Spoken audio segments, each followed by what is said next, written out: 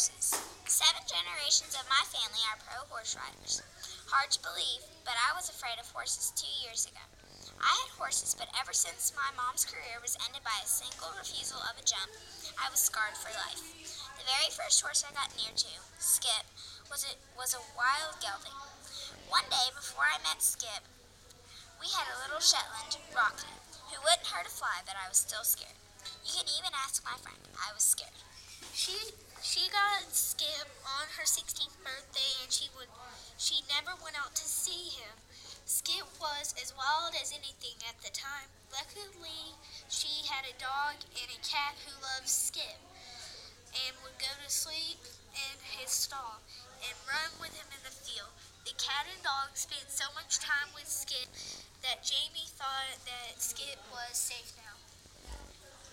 I started riding Skip when I was 17. I had more courage. Then I entered a local competition at the arena.